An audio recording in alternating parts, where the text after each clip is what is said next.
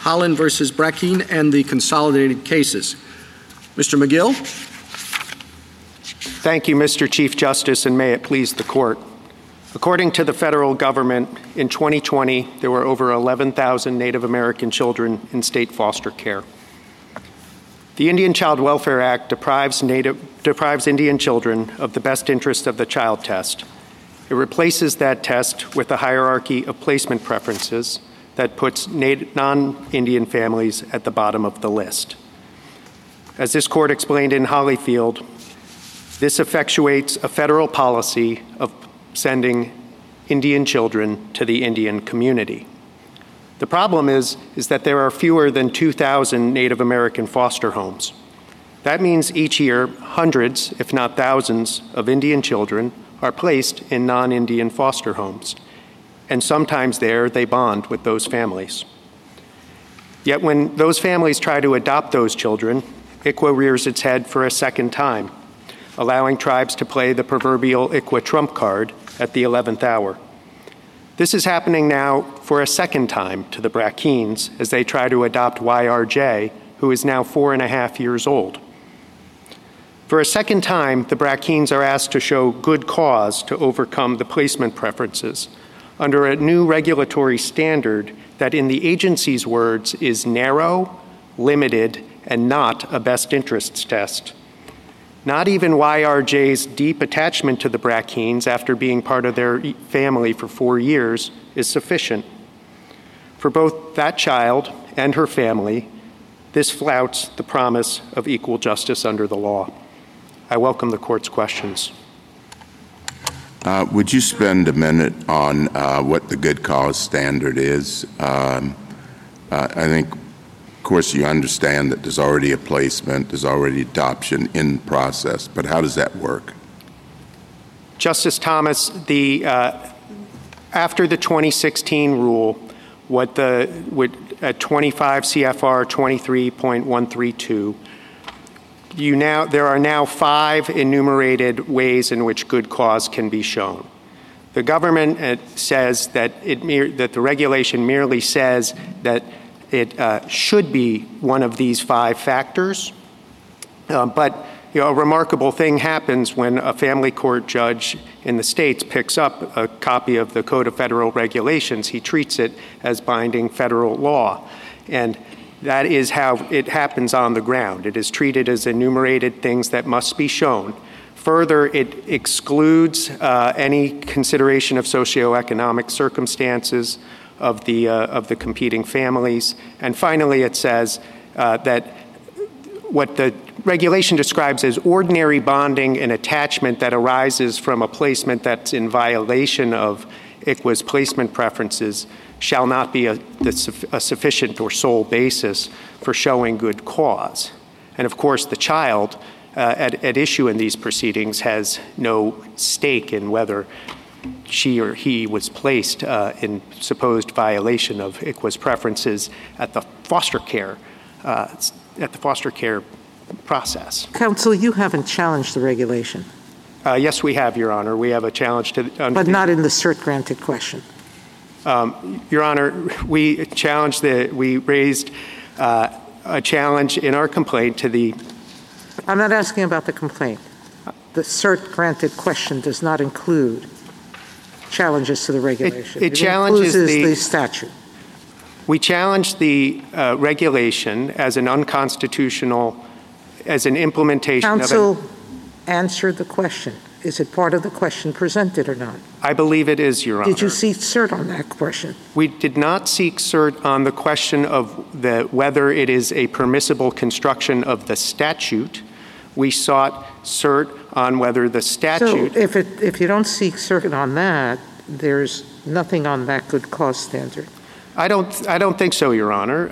Counsel, can I turn to something you said, which was it displaces the best interest of the child standard. In most state custody proceedings, the best interest of the child is what guides those decisions. Yet we have the Hague Convention on the Abduction of Children that basically says to the court, you can't make that determination you have to send the child back, and it gives a section of exceptions, etc. And it even says standards of proof, etc. Why is this case any different than the Hague Convention? For, I think, a couple of reasons, Your Honor. First, the Hague Convention, as I understand it, would send the child back to their place of their habitual residence. But that's not necessarily in the best interest of the child. There's no best interest standard there. What I was, if I might just finish my thought, Your Honor, that habitual residence standard is essentially duplicated in Section 1911A, which provides for tribal courts to have exclusive jurisdiction concerning children who are domiciled on tribal lands. So I think that parallels the Hague Convention. The other— Well, how? Meaning these children are in the U.S., they have a relationship with an Indian tribe over which we have recognized for over 2 centuries Congress has plenary authority. If Congress in one enumerated power can supersede a state standard, why can't it in another? Well, Your Honor— They can say the best interest of the child shouldn't be the top test or only test, either good cause or something else, as ICWA does. Why is that beyond Congress's power? I'm not aware that an equal protection challenge has ever been presented to the Hague Convention. If you're referring— You think that Congress's foreign affairs powers don't permit it to legislate with respect to the relationships of a foreign country and its competing custody issues? Your Honor, I think the foreign affairs power is subject to the Fifth Amendment. I think the question of whether citizenship would rise to the level— a classification based on citizenship would amount to race discrimination, would essentially be the question of whether citizenship is being used as a proxy for race. Counsel, the government— to what extent is the best interests of the child, or the same considerations that are taken into account under the best interests of the child, incorporated in the good cause showing that could be made under ICWA?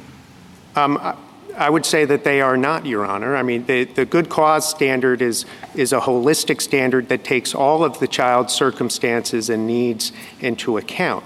What the good cause standard does is sharply limit that under the 2016 rule to enumerated factors.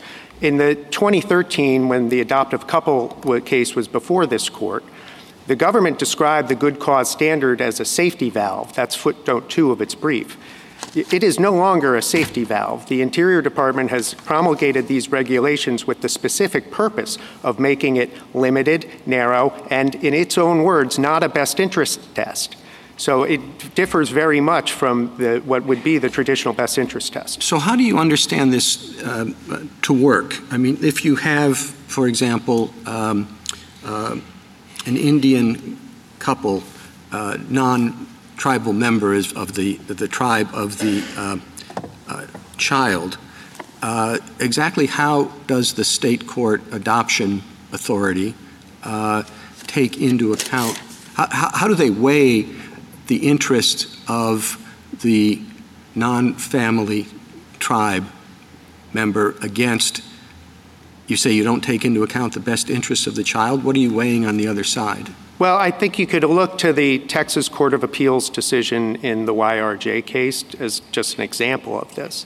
So the question is whether the person challenging the placement preference has shown one of the enumerated factors by, at that time, clear and convincing evidence. That standard of proof has since fallen by the wayside. So that's how it plays out on the ground. Is one of those 5 factors demonstrated by preponderance of the evidence? It doesn't, it does not, those 5 factors don't take into account the bonding or attachment of the child, which would be the most obvious and most compelling part of the best interest standard. It only says if there's a showing of extraordinary needs that is not just something that is from what the regulation describes as ordinary bonding and attachment, that good cause can be shown. I mean, after the 2016 regulation, the placement preferences are effectively dispositive in many cases. Counsel, can I take you to the scope of the Indian power? We've described it as plenary. It's quite broad, and in area after area, we've allowed Congress to far exceed anything that we would think of as just commerce in the sense of trade, which is something that you've floated. Are you asking us to overrule all of those precedents? No, Your Honor. I'm not going to speak for my colleagues from the state of Texas, but for our part, no, we're not. We don't think you need to overrule any of the precedents. Because you'd have us just focus on the equal protection. No, Your Honor. I mean, on the Article 1 piece, this cannot be understood as within the court's Indian Commerce Clause precedents. It's not commerce in any normal sense of that word. The question is then whether it is part of the plenary power that otherwise has been described in this court's precedents. And our submission is that plenary power is, if you in the court's cases, as elaborated in this court's cases, that plenary power applies to the tribe's areas of its sovereign interests, tribal lands, treaty powers, its internal affairs, its ability to self-govern. It's not a power to regulate Indians everywhere, wherever they might be in the jurisdiction of the United States. So what do you do with that line of cases like the Act of 1888, setting the evidentiary standard for proving a marriage in cases involving an Indian woman and a white man? That wasn't limited territorially. That set an evidentiary standard. Or the Trade and Intercourse Act of 1834 set burdens of proof in all trials, whether on reservations or outside of reservations, about property rights between Indians and non-Indians. The Act of 1799, state courts must take proper bail when federal officers detain offenders who trespassed into Indian territory. So that one arguably had something to do with that, but there's a legion of cases, as Justice Barrett alluded to, where Congress has gone off of Indian lands, had nothing to do with sovereignty, nothing to do with trade or commerce, but with intercourse, with the relationship with Indians, whether on or off reservations. Well, Your Honor, I guess I would have two parts to my response. The first is that the Constitution confers an authority to regulate commerce, and that power, as understood as Justice Thomas's separate opinion and adoptive couple, I think well But that was elaborates. a separate opinion. We've described the power as more plenary than that. Well, I think this is just the fundamental portion of my submission, and I respect the fact that we might not agree on this, but that there is a commerce power that allows the government to regulate commerce wherever it happens within the United States. And then there is, in addition to that, a plenary power that allows the government, the federal government, to regulate the tribes, and that arises from the federal government's role as the subjugating sovereign of the tribes, and its role as the, now under CAGMA, the protector of those tribes. But that power is not unlimited. Why is it limited by geography?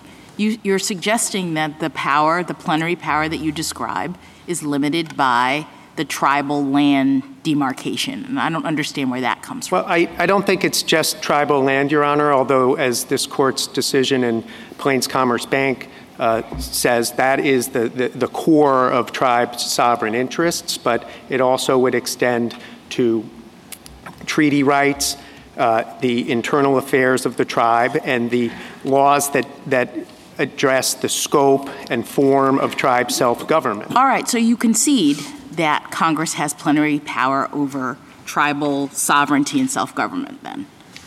I believe that Congress absolutely has the power to adjust and change the scope of tribes' power to govern themselves. All right, so what do we do with the legislative history in regard to this act in which Congress repeatedly referred to the kinds of restrictions and regulations in this area, in ICWA, as a matter of tribal governance and self-government and sovereignty? I mean, Congress said things like there's no resource that is more vital to the continued existence and integrity of Indian tribes than their children. They constantly cast regulations regarding children, Indian children, as a matter of tribal integrity, self-governance, existence. So why isn't that enough to bring it within the scope of their plenary power? Addressing the tribal existence point, I have 4 responses to that. The first is that the third placement preference doesn't even rationally advance that objective. Placing a Seminole child with a Cherokee family doesn't rationally advance the existence of either tribe. The second point is that placement does not dictate membership.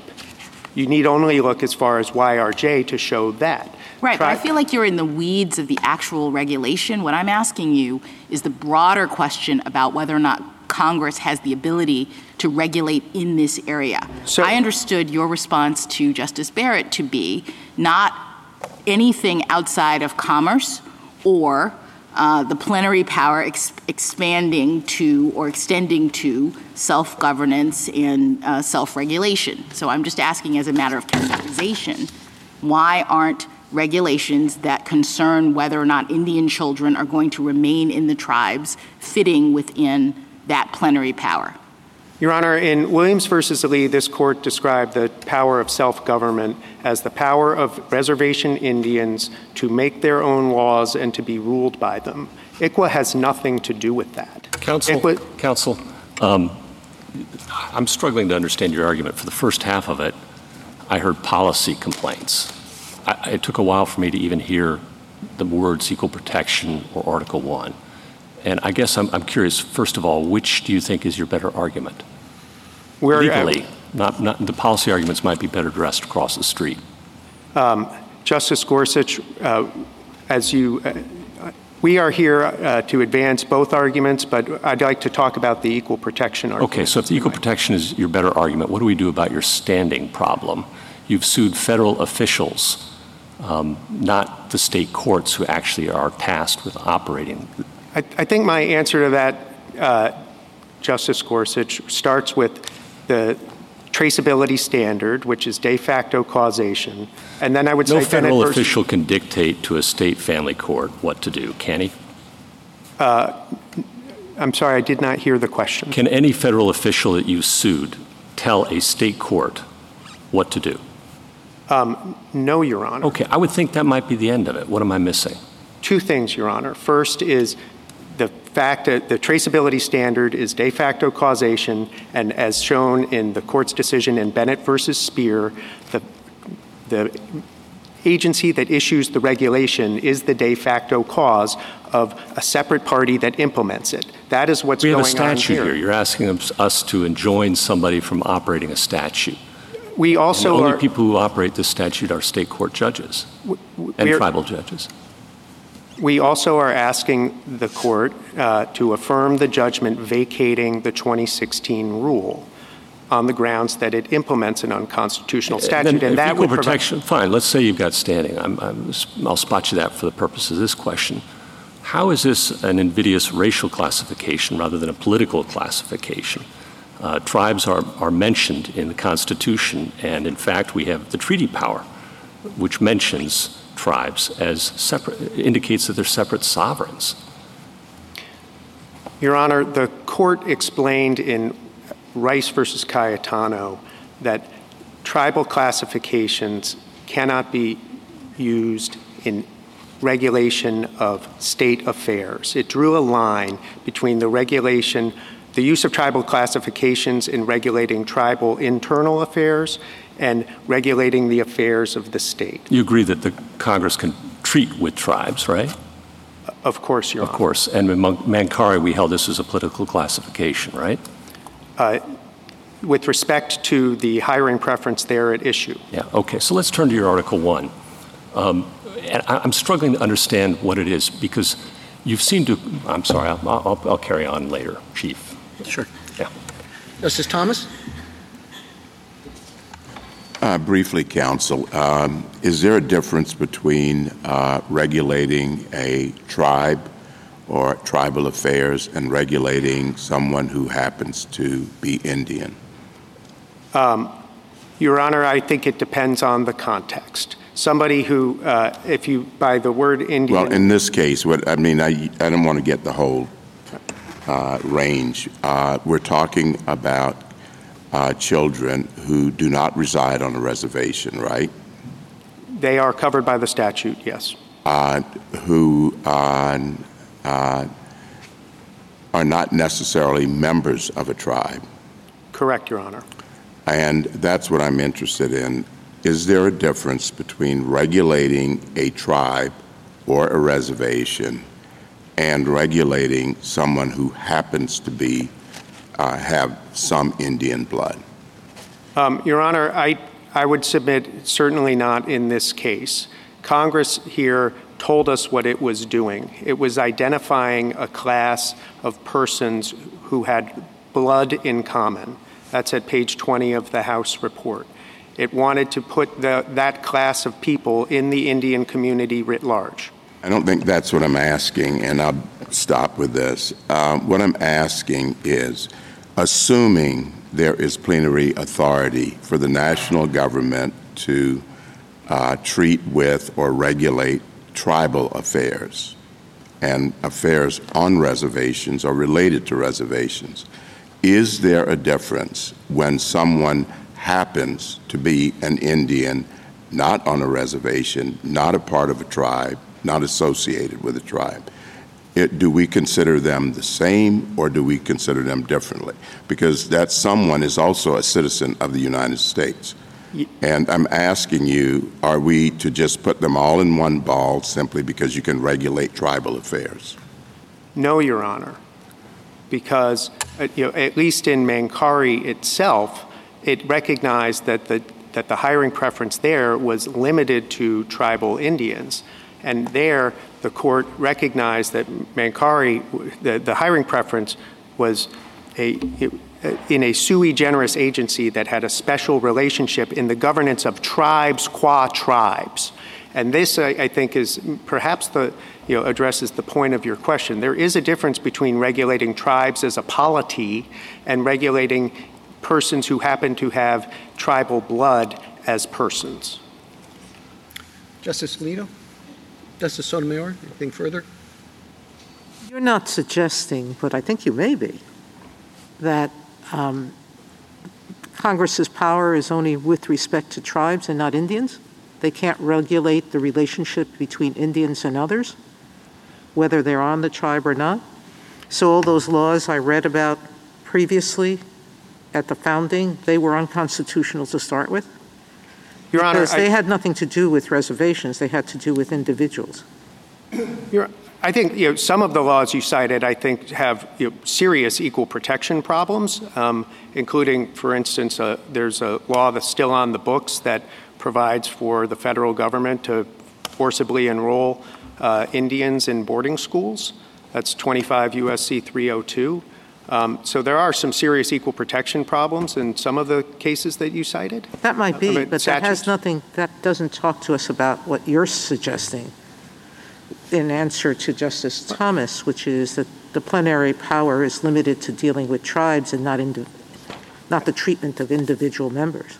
What I was talking about with Justice Thomas, Your Honor, is how the difference of a political classification and a racial classification. And our submission is that a classification is political when it when it regulates the tribe's sovereign interests, which is to say regulating the tribe as a polity. When it regulates Indian land, its treaty rights. So you're saying, yes, they can't do only individuals if it has to do with the limited sovereignty question.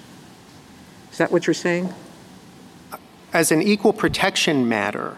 Okay. Whether it... I understand, John. Justice Kagan? I'm not sure I do, so I'm going to continue on the same vein. We have a long history of cases where we've understood legislation relating to the tribes as political in nature, not as racial. I think you have one case, which is Rice. And so I want to, on the one hand, say, what do you do with this long line of cases which has consistently said when you regulate the tribes, you're regulating political entities? And then on Rice, a very different situation. Number one, a 15th Amendment case not involved here, right to vote. But even more important than that, really the classification did not relate to a tribe. It related to some centuries-old affiliation with Native Hawaiians, which was much harder to understand as a current-day political entity. So I guess I think Rice doesn't do much for you, and then all these other cases really knock the legs out from this argument, and I'm wondering whether you would comment on that thought. Sure. Let me start with Rice. I think Rice does explain that long line of cases that you refer to. It cites them, I think at page 519. It cites Moe, Fisher, Antelope. This is the line of cases that I think you're referring to. And these are cases that deal with tribes' sovereign interests in Indian lands, treaty rights, that's the fishing vessel case, the ability of Indians to govern themselves, that's Fisher, and its internal affairs. That is the line that Rice drew and how Rice understood Mankari, and the line that Mankari itself drew. This distinction that I'm drawing is rooted in Mankari itself, because Mankari says that it would be a much more difficult question if the hiring preference there extended to the whole of the federal government. I mean, Mankari is such a different sort of case, right? Mankari is Indians are in a long list of other racial classifications. It was quite clear that that was the BIA one. Is that right? Yes, that's correct. Yeah. Okay. I'm sorry. I was I was mistaken. But I guess again, I'm sort of struggling with how different the classification in Rice was to the classifications here. So I understand the question, Your Honor. Rice. This was, at the core of the Rice decision. Rice starts by assuming what it calls premises not established in our case law, both that Native Hawaiians should be treated as an Indian tribe, and further, that Congress delegated to the state of Hawaii the power to regulate them. That the court assumed that they are an Indian tribe, that Hawaii had the power to regulate, and then it held that that Hawaii or Congress could not regulate a tribe in this way because it was regulating the affair of a state, not the tribe's own self-government. And I think the further point I would make about Rice is that Rice, the statute there had a much closer tie to self-government. It was the Office of Hawaiian Affairs. It had a much closer tie to self-government than the Indian Child Welfare Act. Well, the first thing you need for self-government is, a functioning polity. And Congress is very clear in this statute that it thinks that this statute is critical to the continuing existence of the tribe as a political entity. And that's, in fact, one of the reasons it passes this statute, is the political entity is itself being threatened because of the way decisions on the placement of children are being made. So I guess I can't imagine a statute that's more wrapped up, given given the terms and given what we know about what Congress was doing, is more wrapped up in the continued flourishment of political communities.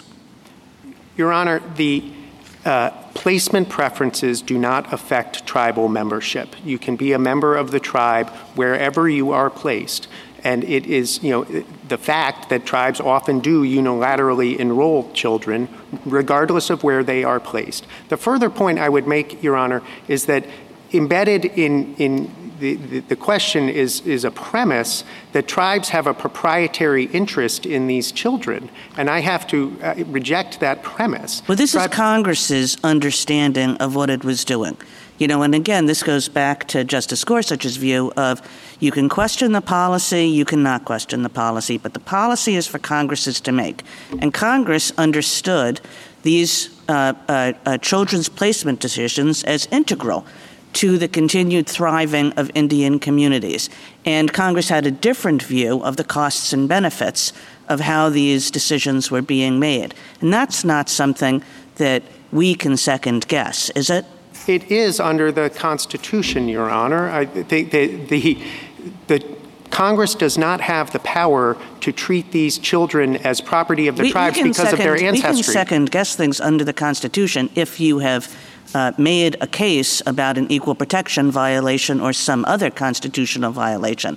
But what I'm suggesting is that just the idea of standing up there and saying this has nothing to do with the continued thriving of Indian political communities, that's a judgment for Congress to make. I want to be clear about this. There was a real problem that Congress was trying to address. We're not denying that the existence of a problem, but the means Congress chose are impermissible. Two wrongs do not make a right here. Thank you, Mr. McGill. Justice Gorsuch? Counsel, let's put aside your equal protection complaints, which is what I understand the heart of your response to Justice Kagan. On the Article 1 argument, you argued this whole area is outside Congress's control, all right? At least that's how I understood it going in. But I'm now wondering, I am confused by your argument. Do you acknowledge that Congress has some off-reservation or off-tribal land power? Congress can regulate— Article 1. Sorry to interrupt. Congress may, under the Indian commerce power, regulate commerce with Indian tribes wherever it occurs. So you agree, for example, with our precedent going back to 1865 that says in reference to any Indian tribe or any person who is a member of such tribe is absolute without reference to the locality of the tribe or the member of the tribe with whom it's carried on. You agree with that? I'm not exactly sure which case you're referring to, but I agree with the— Holiday. I think the print— Pardon? Holiday. Right. There's equal protection problems there, but yes. I'm asking you to put that aside. So Congress can regulate off-reservation. It can regulate commerce with Indians off-reservation. Okay. Yes. And would you have us, if your view of commerce is that narrow, as it portrayed in your brief, what happens to Congress's power to regulate health care for Indians off-reservation? That's a major part of Title 25. Would that go? I don't think our view of commerce is any more limited than the court described in Lopez. So that might go? No, I don't believe so. That would stand. They could regulate health care for Indians off-reservation. Yes or no? I think to the extent that it is you're regulating articles of commerce, it comes within the heartland of— Healthcare counts? It comes within the heartland of how Lopez defined commerce, as I understand it. Healthcare counts, but this doesn't. This is treating children as property. Forget about the equal protection argument for a moment. It goes to the commerce. Counsel, so commerce includes healthcare, but not education. Is that and child rearing? Is that your view? No, it's you inserted education, but our position is that the commerce power does not extend to child placement decisions. So let's talk about that. If we've put aside the off-reservation, so this really has to do with something about family law. I take it the core of your complaint then. This is a family law case. And that's the core of the problem, in your view, that Congress can't regulate family law matters for Indians off reservation? I think the core of the problem is if this is within Congress's authority, then there is nothing that cannot be regulated by Congress if it touches upon Indians. How about the fact that the federal government does lots of other family law mediation between sovereigns? The Parent Kidnapping Act, for example, domestically with respect to disputes among states, Congress speaks there. And as Justice Sotomayor mentioned, when there's a dispute between sovereigns, foreign sovereigns, it speaks there, and we don't question its authority to do so. Wouldn't it be a little odd to think that it couldn't do the same here? With respect to the latter point, Congress, of course, has power to enact laws to implement treaties. And so I think the Hague Convention type legislation is unremarkable. I think Congress acts in this— How about the parent kidnapping statute? I will confess to not being familiar with that one, but if you look at perhaps— All right, we'll put that aside then if you're not familiar with it. You're saying it would be possible to do it under the treaty power. What if Congress tomorrow adopted a treaty with the tribes that replicated ICWA? Would that be within its power? It would perhaps— I think it perhaps would be within its Article I power. That's my question. Yeah, it would be. Okay. And how about if it did it under the spending clause? Could that be within its Article I power? Well, that's how Congress regulates the states in the Multi-Ethnic Placement Act. So it could do these things under Article I. You're just complaining that it's being done under the Indian Commerce Clause. I think that that is our argument. We're not saying that Congress is powerless in this area. Congress has power, certainly through the spending clause, to do any number of things with respect to how states govern themselves. When it comes to placement of children, is it a little anachronistic to think that states have some particular sovereign interest here when many of them did not involve themselves at all in placement matters directly until the 1960s? It was mostly done privately for most of the nation's history. I don't know that I would describe it as anachronistic, but I think the fact that things were done privately does not change what this court has said about the state's primary role in the area of child custody matters. How about the fact that the federal government has been historically involved in family law matters with respect to Native Americans for a long time? As Justice Kagan pointed out, it passed this statute in kind of to remedy its prior actions in this area with respect to boarding schools and the displacement of Native American children. So could it have done the boarding schools, or is you arguing that would have been improper too? I think the boarding schools statute requiring or permitting the forcible enrollment of Indian children in boarding schools without the consent of their parents is obviously unconstitutional. Under Article I? Yes, because it has nothing to do with commerce, would be my submission. Okay. And then back to Justice Kagan's questions. If commerce does include things essential to Indian self-governance, I think you've conceded that, tribal lands, tribal governmental arrangements, I guess I'm struggling to understand why this falls on the other side of the line when Congress makes the judgment that this is essential to Indian preservation of Indian tribes. The power that has been recognized is the power to effectuate Indian self-government, which is the power of tribes to make their own laws and be ruled by them. And ICWA does not affect tribes' ability to make their own laws. It doesn't affect their ability to be ruled by them, except with respect to Section 1911A, which provides for exclusive jurisdiction of children pertaining to children who are resident on tribal lands. Lastly, is there some irony in your position that you're here to vindicate states' rights? We have 23 states who've lined up on the other side. We've never had a state court, near as I can tell, in the 40-some years since ICWA was adopted, complaining about this arrangement. I don't understand that to be correct, Your Honor. I think there are state courts that have recognized that ICWA far exceeds Congress's— Have state courts held that this is unconstitutional? There's the cases that held that it, under what was known as the existing Indian family doctrine, that said that it would be unconstitutional as applied to a child who had no connection to a tribe. Fair, but I'm not aware of anybody holding ICWA facially unconstitutional in the manner that you're asking us to do. No, I would concede that no state court has gone anywhere done that. Yeah, okay, thank you. Justice Kavanaugh? Earlier, in response to Justice Jackson's question about the legislative history, you said you had 4 responses. You got out 1 and 2 about the Cherokee Seminole, and then the placement does not equal membership. I was interested in what 3 and 4 are, if you remember the question. I think I do, Justice Kavanaugh.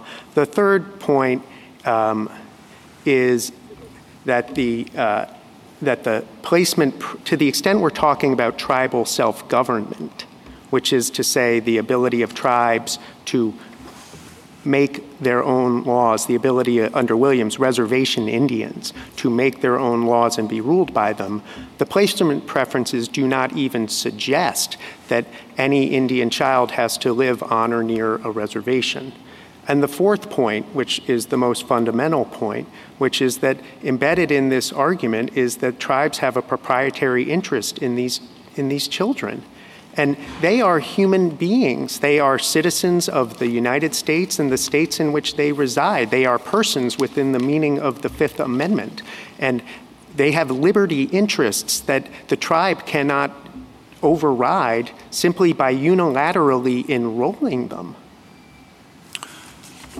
On the equal protection issue, it'll be important for us to figure out the scope and limits of Moncari. And I'm going to ask 2 hypotheticals and then ask you to explain what I think will be your answer. So 1, would Moncari justify a hiring preference for American Indians in other agencies beyond the BIA, such as the Treasury Department or the Justice Department, for example, in your view? No, because 1, Moncari itself casts doubt on that possibility, and 2, there would be no tether to Indian self-government. Second, would Moncari alone justify a federally mandated preference for state universities' college admissions for American Indians, in your view? No, Your Honor. And why not? Again, because it would have no tether to Indian self-government. I think part of the flaw of the arguments on the other side here is that it reduces to anything that is good for Indians that could be characterized in that way, or that the government in its paternalistic judgment thinks might be good for Indians can be is permissible under their view. Wouldn't that be good for Indian self-government in the sense of ensuring additional, better education for American Indians? Why wouldn't that justification link up with tribal self-government? It's too attenuated, Your Honor. Rice, I think, explains this. Rice draws this line between regulation of the tribe's internal affairs and the use of tribal classifications there and the use of tribal classifications in the affairs of the state. In your hypothetical, we're talking about the affairs of the state. And I think that the important point about Rice is that there in that case, there was not just a plausible, a fairly direct tie to self-government of the indigenous people, but the court said Moncari could not be extended to that new context because Moncari was a limited exception based on the, quote, sui generis role of the BIA in regulating Indian tribes. And that's just simply not present in your hypothetical. Thank you. Justice Barrett. Mr. McGill, I'd like to ask you about the commandeering argument.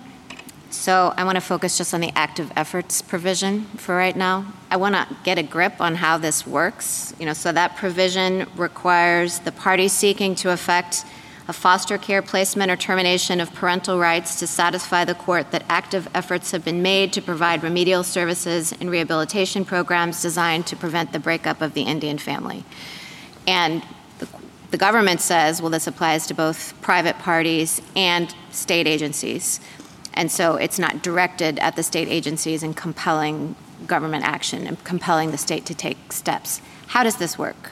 Do private agencies, in the Brackeen's case, do private agencies initiate these proceedings, or really is this something that falls on the states? I think on the ground it falls on the states in the overwhelming majority of cases. I can't speak to the whole of the United States, but my understanding is in the overwhelming majority of cases, it falls on the states to do this. And that is of course, they are the ones that have the ability to do so. Okay, thanks. Justice Jackson? Yes, so I think there's an aspect of your Article 1 argument that really boils down to a fundamental question that comes up in the law a lot, which is who decides? Who decides whether regulation in this area counts for Indian self-government, promotes Indian self-government, has a sufficient tether?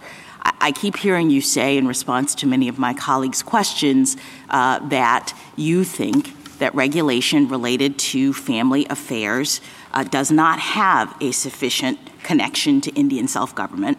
But in the actual legislative history of this ICWA, and I'm reading from the Federal Register, Congress says that it indicates that ICWA reflects its, quote, concern about preserving the integrity of tribes as self-governing sovereign entities and ensuring that tribes could survive both culturally and politically.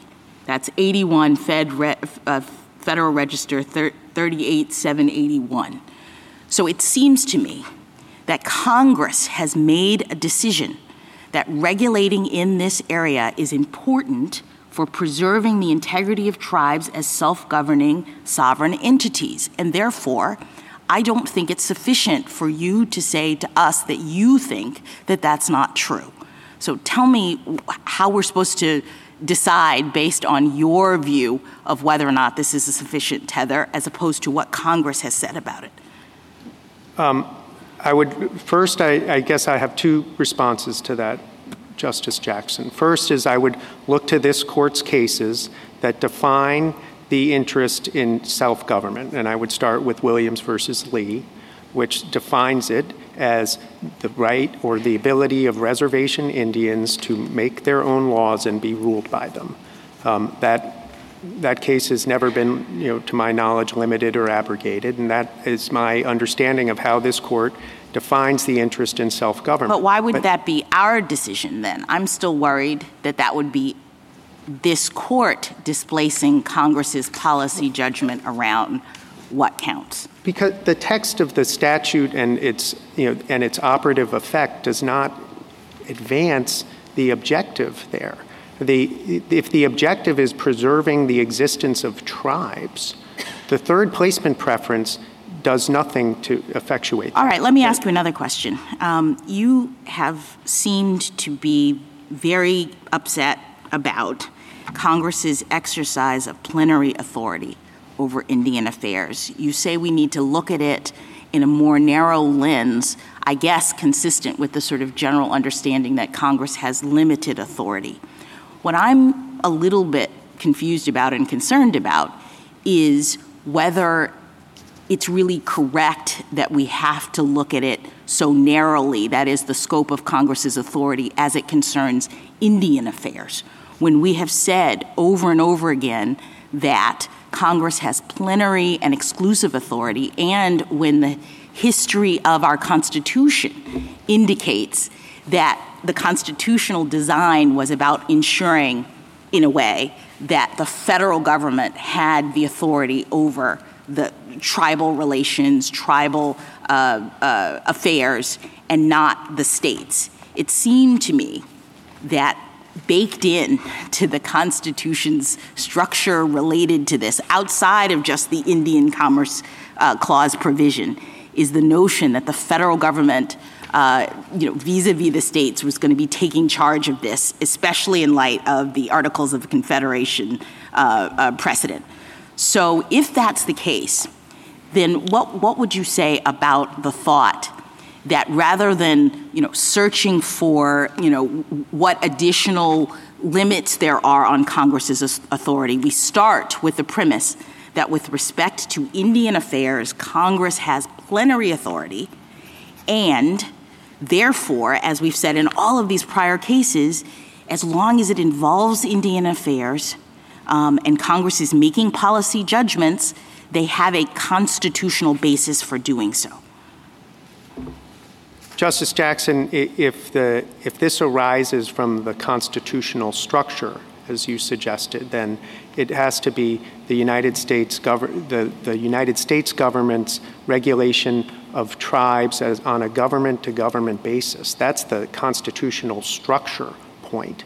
And if we're talking about regulating tribes as governments, we are talking about regulating their residual sovereign interests, which are, as I described, in Indian lands, their treaty rights. Yeah, but do you dispute that there's a trust relationship? My understanding was that, yes, we're talking sovereign to sovereign, but that as a part of that was the understanding that the United States was the greater sovereign, that it was taking over the Indian sovereignty, and therefore had a trust relationship that arose in that context, and they were responsible for Indian affairs as a result. Do you dispute that? Of course we do not dispute the existence of the trust relationship. All we're saying is that the power that Congress exercises that has been described as plenary is limited in some way by the sovereign interests. Saying that Congress can carry out and effectuate its trust relationship, but only in the limited ways that you are now articulating.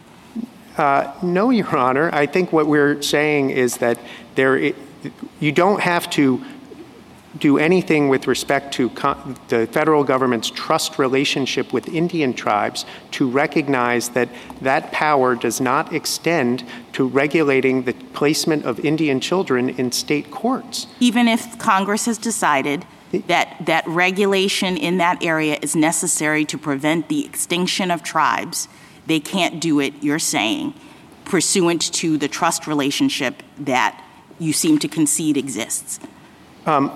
Your Honor, we do not concede that for the reasons that I elaborated, that this is not the tribes do not have a proprietary interest in these children.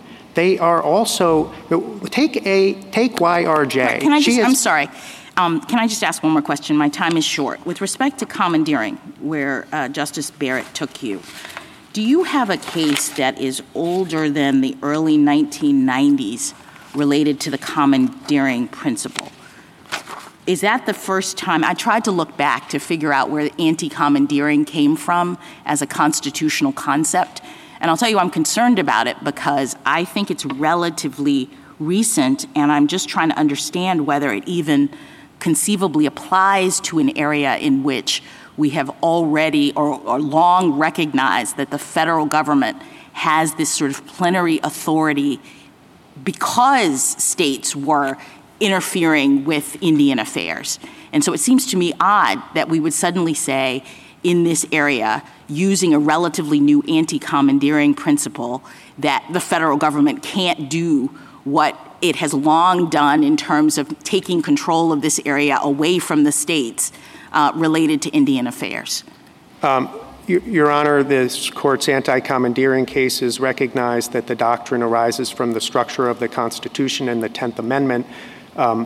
That was obviously recognized fully by New York versus United States, but as I recall, 1992? But as I recall, there was a case called Coyle that I think is from the 1920s, maybe 1925, that involved the federal government's dictating where Oklahoma put its state capital.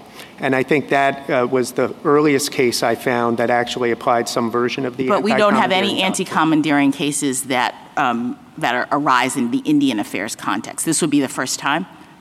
I'm not aware of any, Your Honor. Thank you.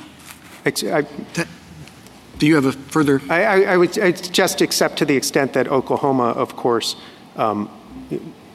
arose from once upon a time being Indian territory. Thank you, counsel.